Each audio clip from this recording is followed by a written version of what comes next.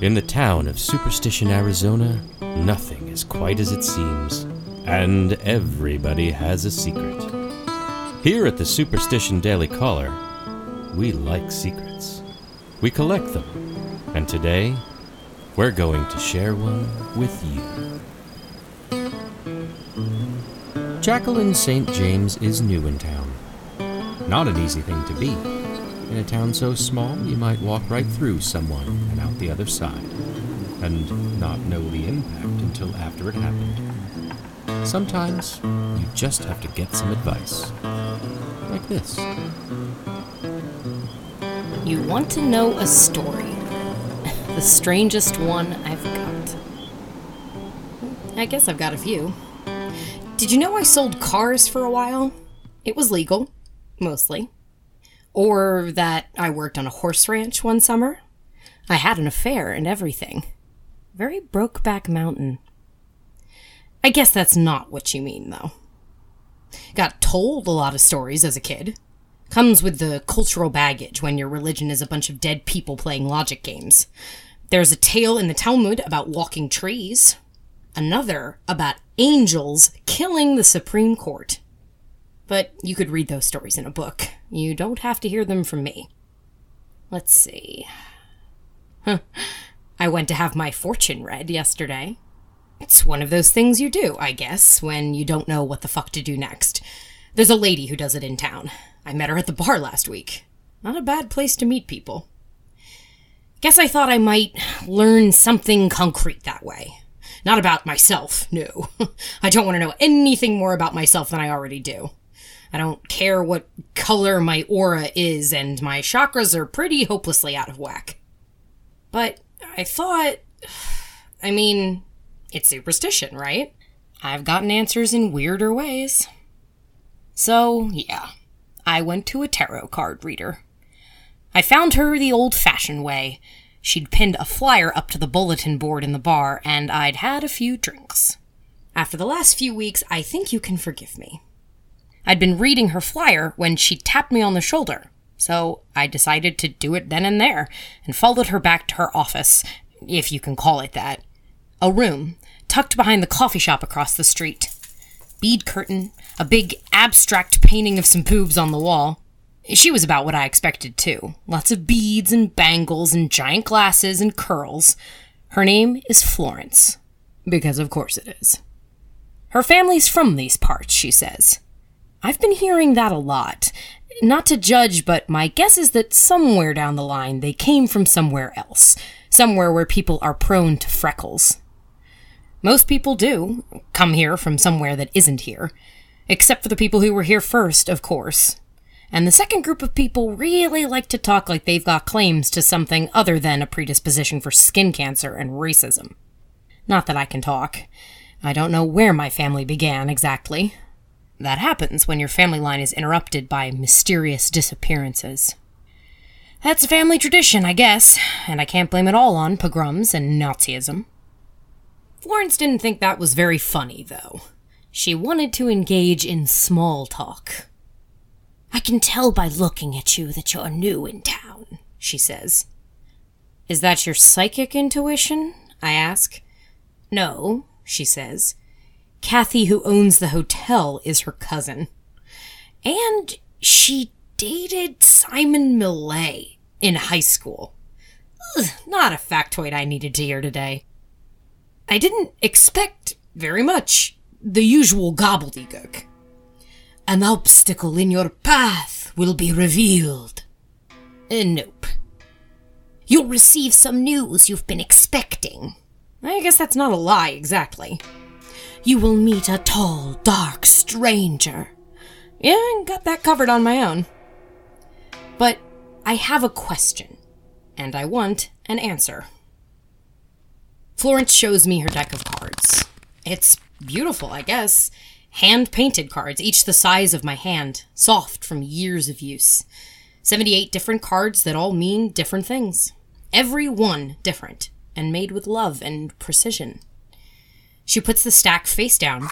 She lights a candle that smells like a hotel bathroom, and she asks me to pick one. I hold my breath. It seems like the right thing to do. The card is soft under my finger. She hasn't asked me to say anything out loud, but I feel like I need to. I think, tell me what happened to my mother. I think it's so hard that I get a headache. That could have been the well whiskey from earlier.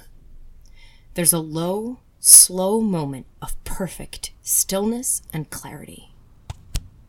I pick a card. It's not hard. It seems to leap into my hand.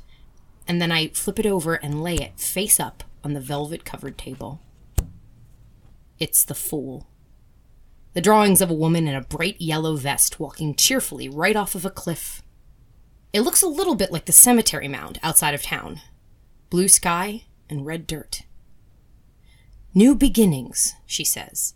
Beginner's luck, improvisation, and spontaneity. You don't know what to expect, and you're believing that the universe, plus a little ingenuity, will provide. You've taken a leap of faith. Go figure, right? I pick another card. And it's the Fool. Again. This time, the figure on the card's in green, and she's posing dramatically in front of a shiny car with an exorbitant price written on its windshield in white paint. She's got a curly head of hair and a big, shit-eating grin that says, "I'm trying to sell you a stolen vehicle." And I plucked her out of the deck, upside down. Florence looks like someone's stolen her dental fillings at the speed of sound. I don't think she's ever seen that card before. There's only supposed to be one of each. You have poor judgment, she says, a lack of direction. With you comes stupidity and chaos. Your actions will end only in folly. Great! Someone's been reading my diary. So, I draw another one. Another Fool. This one's posing cheekily on a fence, on a horse ranch in Montana. She has a bad undercut and a big nose, like I did at 23. The card can't be upside down because the art's been printed sideways. Florence stares at my nose, then at the card's nose. I really think she's about to kick me out, but instead, she pushes the deck towards me one more time. The Fool. A fourth time. She's in black and she's picking a lock on the office door of the chief of police of superstition. Yeah, there's nothing ambiguous about that. Florence grabs the deck back and flips through it fast. Fool, fool, fool. Every single card that has been filled with chariots and wands and magicians. Just a litany of fools.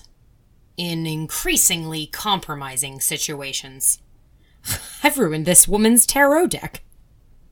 And this little old lady, she looks at me, over her massacred deck of cards filled with all the nasty particulars of my idiotic life. I wonder if I should ask if I can keep them? I wonder if I should ask her not to spread any rumors about me. I mean, my dad's officially dead, so he won't be shocked by the incredibly detailed rendering of me snorting cocaine in a gas station in Montana. But someone might be. Maybe I should just bite the bullet and get it framed. That has to pass for private eye credentials. I mean, it did for a whole bunch of male literary heroes. Florence is still looking at me. Really hard. I'm about to open my mouth to say something. Anything. Literally anything at all to break the silence. Hey, I'm the town hero, I'll say.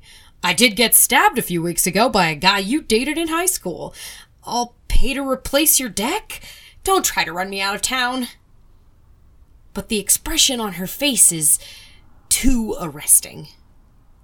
Finally, Florence adjusts her giant glasses so the glass beads on her wrist chime, and she clears her throat. And she goes, "Look, there's nothing metaphorical about this situation. You're a fool, and whatever you're about to do is destined for disaster. Both you and the universe knows it. It says so in the cards." What do I do then? I ask. I have no idea, she says. Your path forward is uncertain. You're standing on the edge of a wave of great chaos. Change has no value, and no morality. There is no way to know what will survive this or what will be sacrificed. There is no foundation with which to predict what you will have to give to keep things as they are. There is no point in being scared. It is going to happen no matter what you do, and you can choose to fight it or to fall into the embrace of the wide and chaotic universe. Your fate hinges on your ability to choose the right way forward, and your track record isn't very promising. You and your mother have that in common. I was hoping for some directions, I say, or maybe an address. Don't blame me, she says. I'm just telling you what this says. She glares at me. How much do I owe you then? I ask. Get the fuck out, she says, and slams the door in my face. It occurred to me, as I stumbled out onto the street, that her answer was pretty ambiguous. She assumed that message was about me, or for me, but communication is a two-way street, and I'm not sure what channels are open, or who may be listening. Long after I've turned the corner and left her behind, I realize I'd never told her anything about my mother.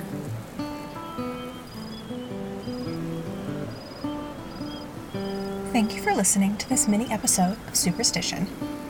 Unlimited Potential stars Kira Apple as Jack St. James, with Dallas Munoz as Duncan. It was written and edited by Sarah Kolb. Have you seen something interesting in the cards recently? Or do you just want to tell us about the show? Leave a review on iTunes, and we're on Twitter @PodSuperstition. And as always, thank you for listening.